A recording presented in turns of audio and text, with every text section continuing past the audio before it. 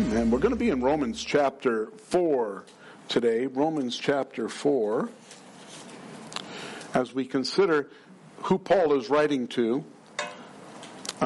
Anyone have any idea? Yeah, Romans.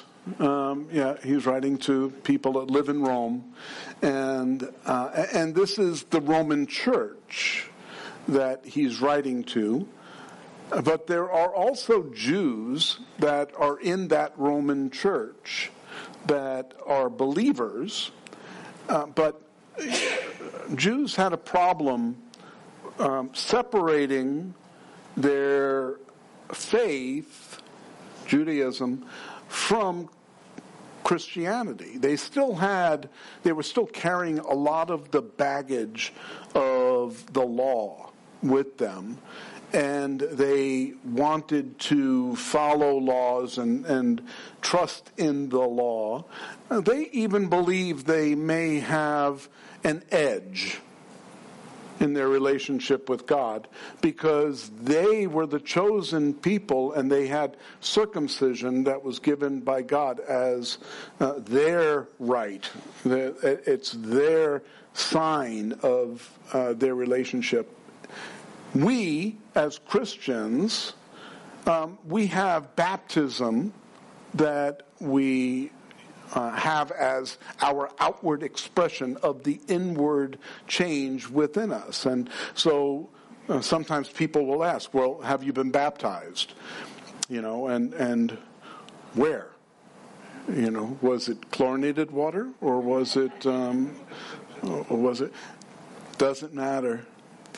Because baptism isn't about where or what the water was like. I've been baptized in the Jordan. I've been baptized in a swimming pool. Okay, and I've been baptized multiple times only because I had the opportunity to, and so I did. But you only need to be baptized once. It's an outward expression of what we believe inward, and then everybody can see that's there. They'll see, oh, you've been baptized. Well, circumcision was the Jews' way of showing that they were Jewish. It was their tradition, the thing that God gave them as a sign for what they believed. And so we're going to be in chapter 4. We're going to go through the whole chapter today. So I have a question. How many of you sinned this week? Yeah, okay. Everyone? Okay. And I've got good news. God doesn't remember. You may remember. Your spouse may remember. Someone else may remember. But God does not remember. When we invite the Holy Spirit into our lives, when we invite Jesus to be the Savior of our lives, all of our sins are forgiven. And that's something that we have a hard time understanding and realizing because we don't act like that. When someone wrongs us, we may use the words, I forgive you, but there's something that's always held on there. God doesn't do that. God completely washes that sin away. We aren't saved based on how much or how little we sin either. If you feel like, well, I'm doing pretty good, that's not good enough. You have to be perfect. And no one is perfect. So that's a challenge that we experience as humans, that we gauge ourselves on how we are compared to our neighbor, how we are compared to some other sinner. We watch the news and we listen to what they're saying and we say, liar. And because, it's easy to point out, people that are sinning, and other people that are sinning. Doesn't sin look so much uglier on other people? Even though we may be guilty of the same sin, it just looks so much worse on other people. Today's message is titled, Grace Through Faith. I know some of you are wondering, where's he going with this? Are we going to have a repentance, service here today? No, that's every day. You do that on your own. At the beginning of the day, I recommend. And then at the end of the day, too. And then probably in the middle of the day. We continue our study through the book of Romans, chapter 4. We're going to pick up in verse 1. Where it says, what then shall we say that Abraham, our father, has found according to the flesh? For if Abraham was justified by works, he has something to boast about, but not before God. For what does the scripture say? Abraham believed God, and it was accounted to him for righteousness. So, the Jewish leaders, the teachers of Paul's days, they believed that Abraham was righteous because he followed the law and he kept the law. That's what made him righteous. The law didn't come about for 600 years. So he couldn't have been following the law. So what was he following at that time? He was listening to God, and he believed what God told him. He had faith that what God told him was true, and that's what gave him his righteousness. In verse 3, we read what Genesis 15:6 says. Abraham believed God, and it was accounted to him for righteousness. He wasn't sin-free before God. It wasn't that Abraham was perfect before God. He had lied. One sin, breaks all of the law. And once you're a sinner, the law hadn't been given yet. Transgressions were not determined based on the 10 Commandments. It was just knowing right and wrong. And he went down to Egypt, remember? And he had some issues there with Abimelech, the king down there. And when the king asked, hey, who's the good-looking girl that's with you here? And, that's my sister. Remember? They were old by this time, but Sarah held her age really well, and she was using this product line that you can find on Amazon. It's, that's just part of God, just, blessing her and Abraham with her beauty. And Abraham says, it's my sister. So what does Abimelech do? He says, okay, bring her on into the harem then. And he takes her and brings her in with his group of women. And, if you're Abraham, the first thing you should say, hold on, don't take my wife. But what was wrong? He was afraid. He was afraid that they were going to see his wife and kill him so that they could take his wife. And so that's why he lied. We can justify lies, can't we? We can, it wasn't a bad lie. I wasn't hurting anyone with this lie. And we can make up excuses for why we do things. But there is no excuse for breaking God's law. But there wasn't a law at that time. The righteousness of Abraham was found in his faith in God. It's not obedience to the law. And for us today, it's the same. We live by that same rule today. Verse 4, now to him who works, the wages are not counted as grace, but as debt. But to him who does not work, but believes on him who justifies the ungodly, his faith is accounted for righteousness. So that is confusing at times. Trying to work our way to God, following the law, doesn't help us, but in fact, it hurts us. We're thinking, hold on, we're doing something good. We're following the law. We're being obedient, and isn't that a good thing? Isn't that what we should be doing? But if following the law is so that we can qualify ourselves for heaven, then we're missing out on what our relationship with Jesus is all about. It's about grace, not about the law. So this would almost start to sound like, hold on, we shouldn't have works in our lives. We shouldn't be obedient to the 10 Commandments. We shouldn't follow any laws. We could just willy-nilly do what we want, and everything's okay, everything's acceptable. That's not really what Paul is saying here. He's saying that if we try to get into heaven based on works, it's accounted as debt to us. It's just adding up more debt in our heavenly account. We can't earn it.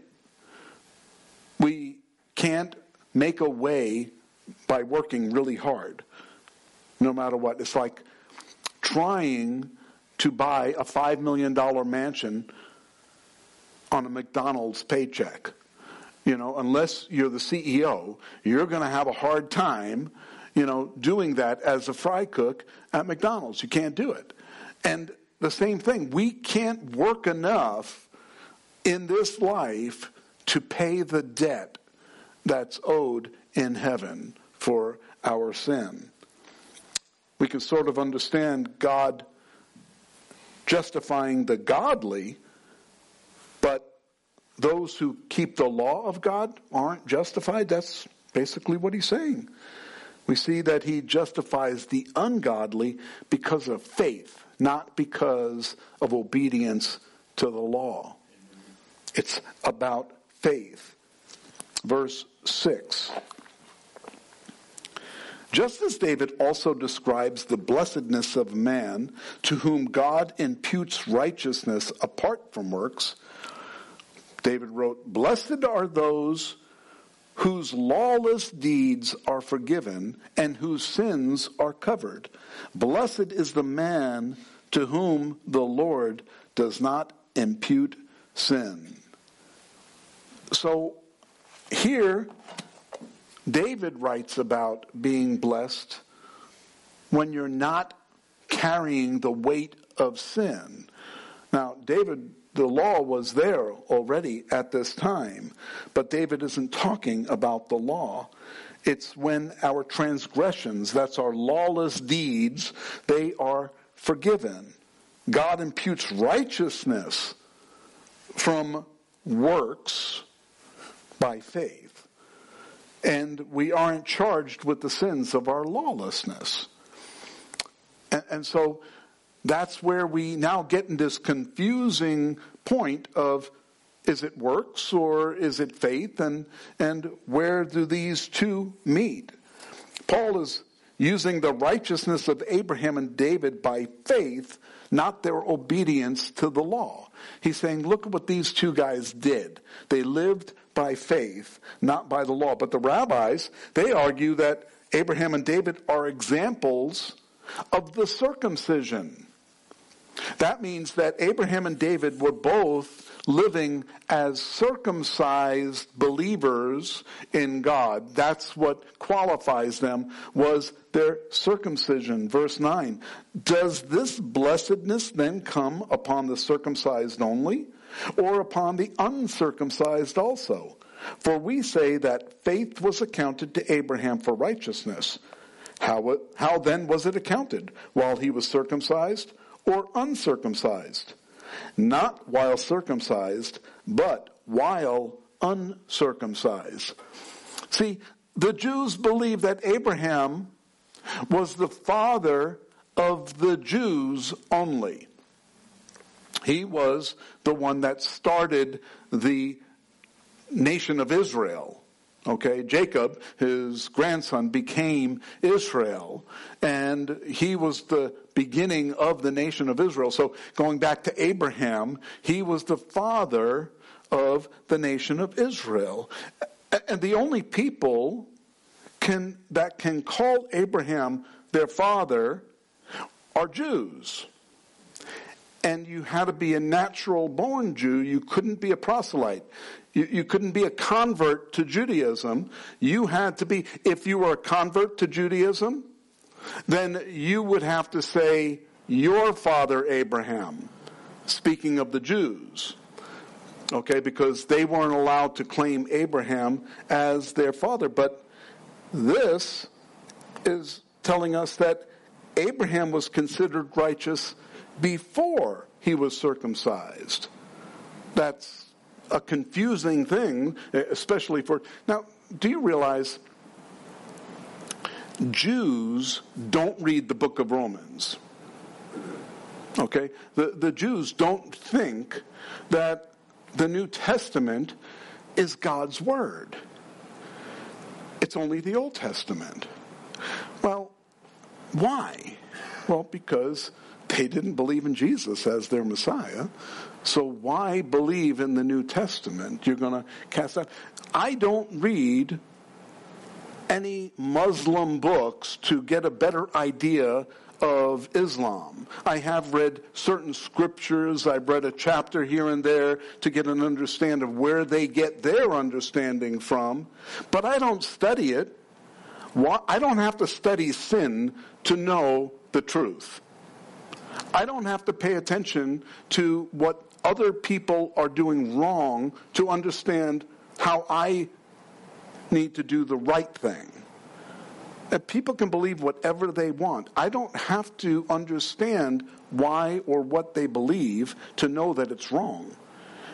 If it contradicts what the Word of God says, it's wrong. And so the Jews look at the New Testament like I look at the book of Islam. I don't want to read it. Doesn't mean anything to me. Okay, the Book of Mormon, the Pearl of Great Price. So I don't want to read them. They don't mean, I won't even read the New World Translation of the Bible. Why? Because it's a Jehovah's Witness translation of the Bible. They take out the meaning of the Trinity out of their Bible. So you won't see anything that refers to the Trinity. And now the word Trinity is not in any Bible, unless someone put it there, but it's inferred over and over again. But all you have to do is just take the word the God and use the word a God, and now you've changed the complete meaning of who God is. And that's what the New World Translation does. So we have a bunch of different translations out there, a bunch of different books out there. The Jews don't read the New Testament because to them it's not the Word of God. But in the future, the Jews are going to realize the mistake they made, and they're going to open up the New Testament and they're going to start reading. And when they get to Romans, they're going to be cut to the heart, because Romans spells it all out. Paul wasn't just writing to those Jews that were in Rome. He was writing to the Jews that are alive today, the ones that are going to be going through the tribulation period. The ones that when they get to chapter 11 in the book of Romans, they're going to look and say, oh, there's hope. There's hope. We have hope. It's in here. Look. They're going to see the mistakes that they've made in the past, and it's going to change their lives. But right now, they're looking at this as, do you know they don't read the New Testament period, and that's how come so many of them, when they do, say, oh my goodness, this is written to us. Because there are a lot of Jews that are becoming believers in Jesus Christ. I don't say that they're becoming Christians, because it has nothing to do with their religious system. It has to do with who their Savior is. And their Savior is Jesus Christ. He's the Savior of the whole world. And so they just need to hear that and receive that, and many of them are actually doing that. It's very amazing that it's happening at this time, but there are still many that won't even look at a New Testament. I was flying back from Israel next to a rabbi, across the aisle from a rabbi, two rabbis, and he was going on and on about these different things that he's doing and so on. Nice guy. And everything was fine until I pulled my Bible out.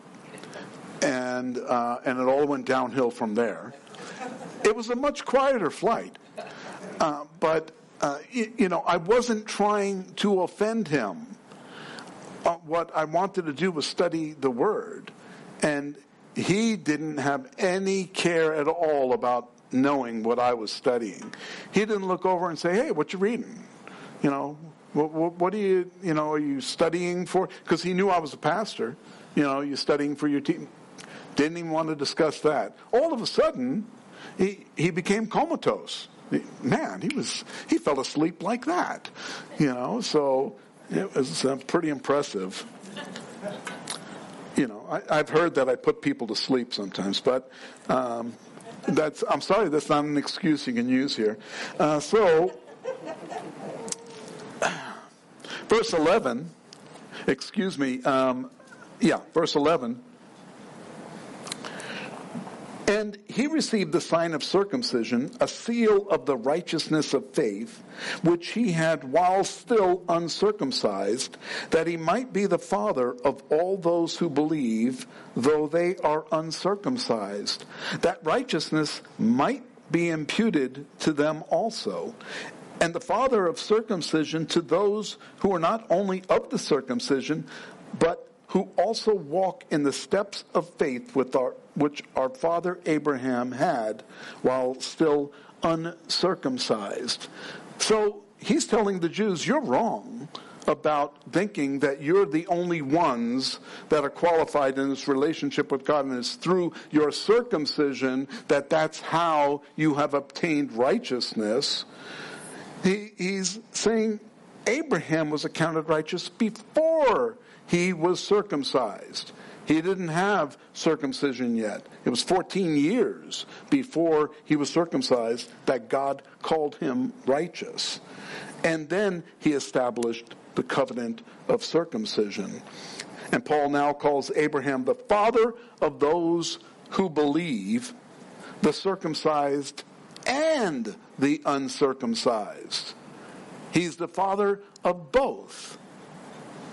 He's our father. If we call ourselves Christians, he's our father, Abraham. And that's something that we don't think about. We think about, that's the Jews. But in reality, we're told right here, no, he's our father. He was the father of faith. He demonstrated faith to us. We don't have to go around calling him Father Abraham. We don't have to make this a practice now, that, all right, well, anytime I talk about Abraham, I'm going to call him Father Abraham. But it's just the fact that now we know that it was through faith that he obtained righteousness, and it's through faith that we obtain righteousness the same way. The doctrine wasn't easy for the Jews to accept. For the promise, verse 13, that he would be the heir of the world was not to Abraham or his seed through the law, but through the righteousness of faith. For if those who are of the law are heirs, faith is made void, and the promise made of no effect. Because the law brings about wrath, for where there is no law, there is no transgression. And righteousness was not passed down through the law. Righteousness is passed down through faith. He's making it very easy. Abraham, Isaac, and Jacob had a relationship with God before the law. And it was a personal relationship, you know that God spoke to them and they were just perfect in every way, right? No. They made mistakes too. Isaac did the same thing that Abraham did. Oh, that's my sister. Except she wasn't a sister. At least Abraham could have got away with that, because Sarah was part of the family, and he could have got away with that. But with Isaac, no, she wasn't his actual sister. And Jacob, man, he made all kinds of mistakes. He lied about just about everything, but God still used him for his purposes. If a relationship with God is only possible through the law, then faith is meaningless. So if we have to follow the law to be saved, we're in trouble. Because just at the beginning when I said who sinned, one sin is wiping everything out. One sin. You sin once and you break one law, and it's as if you broke all the law. I'm okay until I get down to sins like, I lied, and I coveted, I still, isn't that the worst sin? Why did God have to, why can't we have 9 commandments? And why did coveting have to be on there? Because coveting is like, everyone does it. We covet every day. And so it's the world forces us to covet by the commercials that come on TV, right? Telling you what you can do, how you can be better, what you need to be happy, and I need that. Oh, my neighbor just got that new car. I have to get a better one. And it's just part of our nature as humans. And so once you get to coveting, all bets are off. We're out of here. We're in trouble now. But that's how come. It's not based on following the law. It's based on faith. It's based on who we believe in, not what we do. I want you to be sure, I'm not saying that we don't work, that we don't have works in our lives. Faith without works is dead. James chapter 2.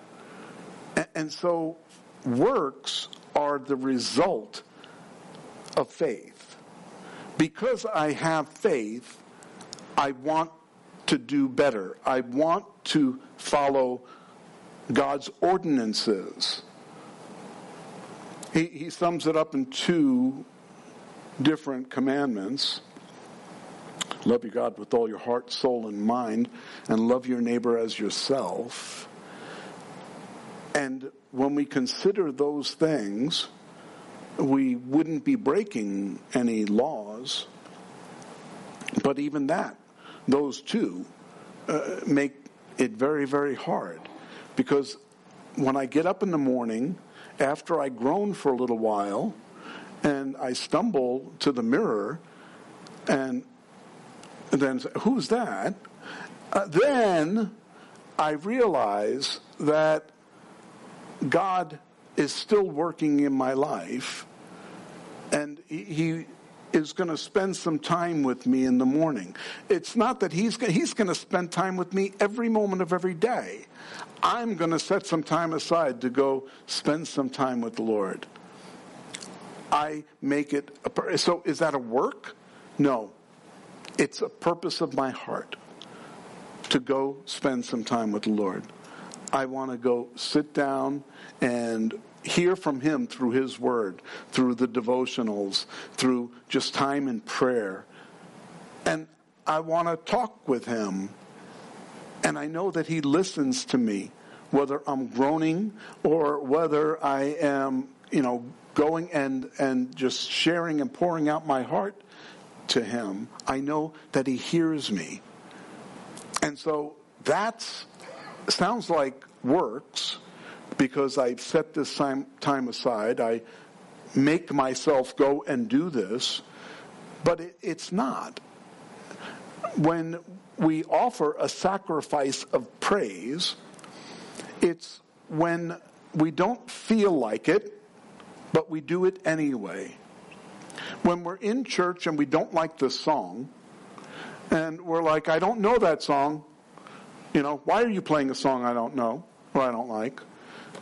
It's not in the right key. Then sing it in your key. Whatever your key is, sing it in that key. Okay? Oh, and sing it off key. God isn't going to correct you. You're not going to get to heaven and he's going to say, what were you thinking? Well, why did you think I wanted to hear you sing that? No, it's a delight to him that we're even trying. He loves to hear our praises. It's a sacrifice sometimes. It's a sacrifice when we come into this church and we've had a bad morning, or we had a bad evening yesterday, just had a rough day, and we come into church dragging that baggage with us. Things aren't perfect, but I'm here. Okay, I've got to go to church. It's Sunday, so I'm here. You know what? That's maybe a sacrifice, but you're here. You're here to spend time with the Lord. And doesn't it always feel better when you leave, regardless of how convicting the message is? Don't you feel like, well, the Lord spoke to me today? It's not that I put together these flowery messages to make you feel like you're going to have your best life when you leave here, and if you just donate a little more, I can buy my jet, and then you're going to have your best life because I have a jet. It doesn't work that way. It's spending time with the Lord and hearing from his word, and it penetrates our hearts. And that's the sacrifice that we make. It's faith. It's by faith that we do this, that we come together. And we continue to study the Word of God because hearing the Word of God builds our faith. Right? Romans 10:17. It builds our faith when we hear the Word of God. And so that's why we come together to hear what he has to say. So transgression, we're told, happens when the law is broken, and when there is no law, there is no transgression. There was no law at the time of Abraham, but there was transgression, absolutely, in the fact that you can sin against God, right? Cain and Abel, there was no law then. So what was the problem? Brother kills his brother. They obviously knew that was wrong. Then in verse 16, it says, therefore, it is of faith that it might be according to grace, so that the promise might be sure to all the seed, not only to those who are of the law, but also those who are of faith of Abraham, who is the father of us all. As it is written, I have made you a father of many nations in the presence of him who believed. God, who gives life to the dead and calls those things which do not exist as though they did. See, Abraham is not only the father of the Jews, it says right here, he's the father of us all, verse 16. And yes, God chose them as the chosen people, but he extended his grace to the whole world. And that's the grace that we live under today. Paul quotes Genesis 17:5. He says, as it is written, I have made you a father of many nations. Notice, this is past tense. I've done it. I've made you. Hold on, he didn't even have children. His promised son, Isaac, he didn't have yet. Isaac wasn't born yet. Now, we know that Ishmael was born, but he wasn't the son of promise. But he was going to make Abraham the father of many nations. And in chapter 17 in Genesis, we also see that Sarah was going to be the mother of many nations. Well, she wasn't the mother of Ishmael. So we're talking about the line of Isaac and the families that come from the line of Isaac. God gives life to those who are dead in their sins. And we have new life in him. All they have to do is accept the gift of grace that's by faith in Jesus Christ. Verse 18. Who, contrary to hope, in hope believed. This is the who is Abraham. So that he became the father of many nations according to what was spoken. So shall your descendants be. It wouldn't be smart to hope. How many of you that are over 70 are hoping for a child? To have a child. Not me. You're hoping that never happens. Because that would be crazy, right? And so even back then, it was good. They lived a lot longer back then, but it wouldn't be something that you would think about and hope for at 99 years old. Sarah was 89 years old.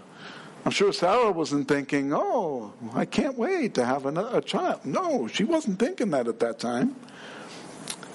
But that's what they were told. They were promised by God.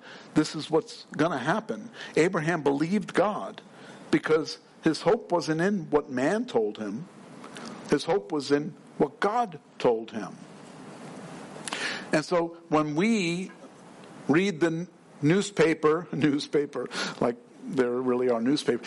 When we read the news on the internet, when we watch it on TV, we can get confused as to what's really going on in the world because we're told one thing by the world, but we are told something else by the Word of God.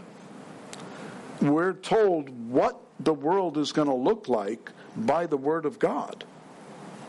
We're told what the end of the world is going to look like by the Word of God. And so if we're paying more attention to the Word than the world, we'll actually see God's plan unfolding before our very eyes. Things that are taking place around us right now, at this very time, we can see it and say, this is what God has prophesied is going to happen. We're seeing it right now.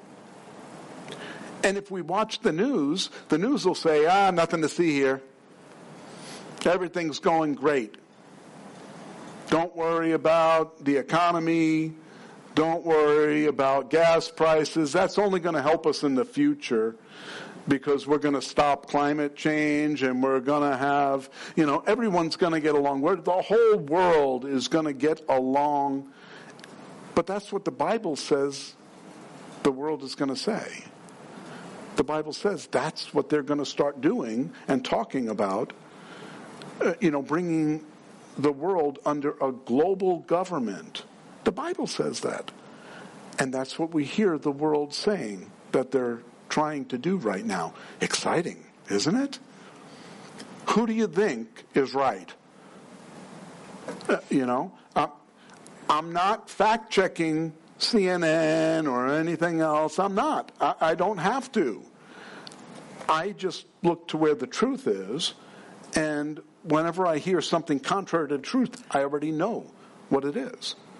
I look and say, you know what? It doesn't matter which news source I'm getting the news from. If what they're saying contradicts what I know to be true, then I'm just going to stick with the truth. That's where my faith is. Where are we placing our faith?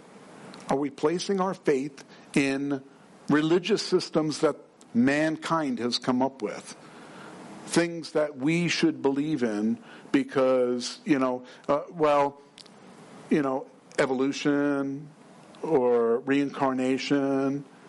If you believe in reincarnation, I feel very sorry for you. Because reincarnation, you don't know what you're coming back as.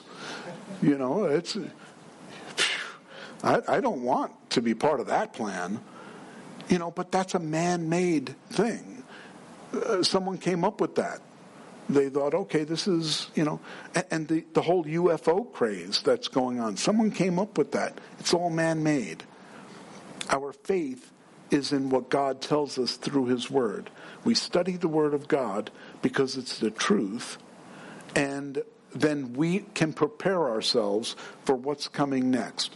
We don't have to prepare by, buying a bunch of food that's going to last 3 years in storage and make sure that you have your 2,000 calories a day to make sure that that's not what I'm talking about preparing.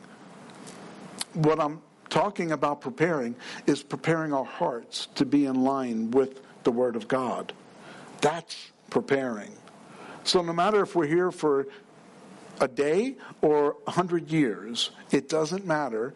I know probably none of us will be here in 100 years, but if we're going to be here for longer than a year, 2 years, 10 years, whatever the case may be, we still need to occupy until He comes. Our faith is in the fact that He's going to fulfill His Word. We don't know the time, we don't know the hour, we don't know the season, but we know what we're called to do. We're called to be examples for the world around us. We're called to live our lives that way. So here's the rest of the story. And not being weak in faith, he did not consider Abraham, his own body, already dead, since he was about 100 years old, and the deadness of Sarah's womb.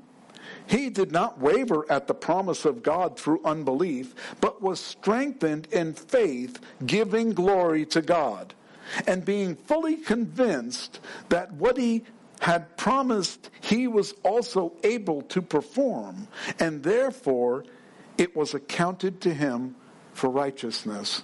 We're living in days like that, where regardless of what the world says is possible or impossible and what we should be, we all have to wake up and be woke. I woke up. I woke up when I started reading the Word of God. And now I'm sure about what the future holds because of the Word of God. That's where my righteousness comes from. It's knowing and acting upon what I know to be true. My relationship with Jesus Christ. Now, it was not written for His sake alone that it was imputed to Him, but also for us. It shall be imputed to us who believe in Him, who raised up Jesus, our Lord, from the dead, who was delivered up because of our offenses and was raised because of our justification. So when righteousness is added to your account, all the debts are automatically paid off. It doesn't matter if you have sinned and put only $2 of sin in your account in heaven, or $2 trillion in sin in your account in heaven. When you receive Jesus Christ and receive His righteousness, all of it's paid off. And you don't get a better seat based on how much is paid off or how little is paid off. We're completely declared righteousness in Christ.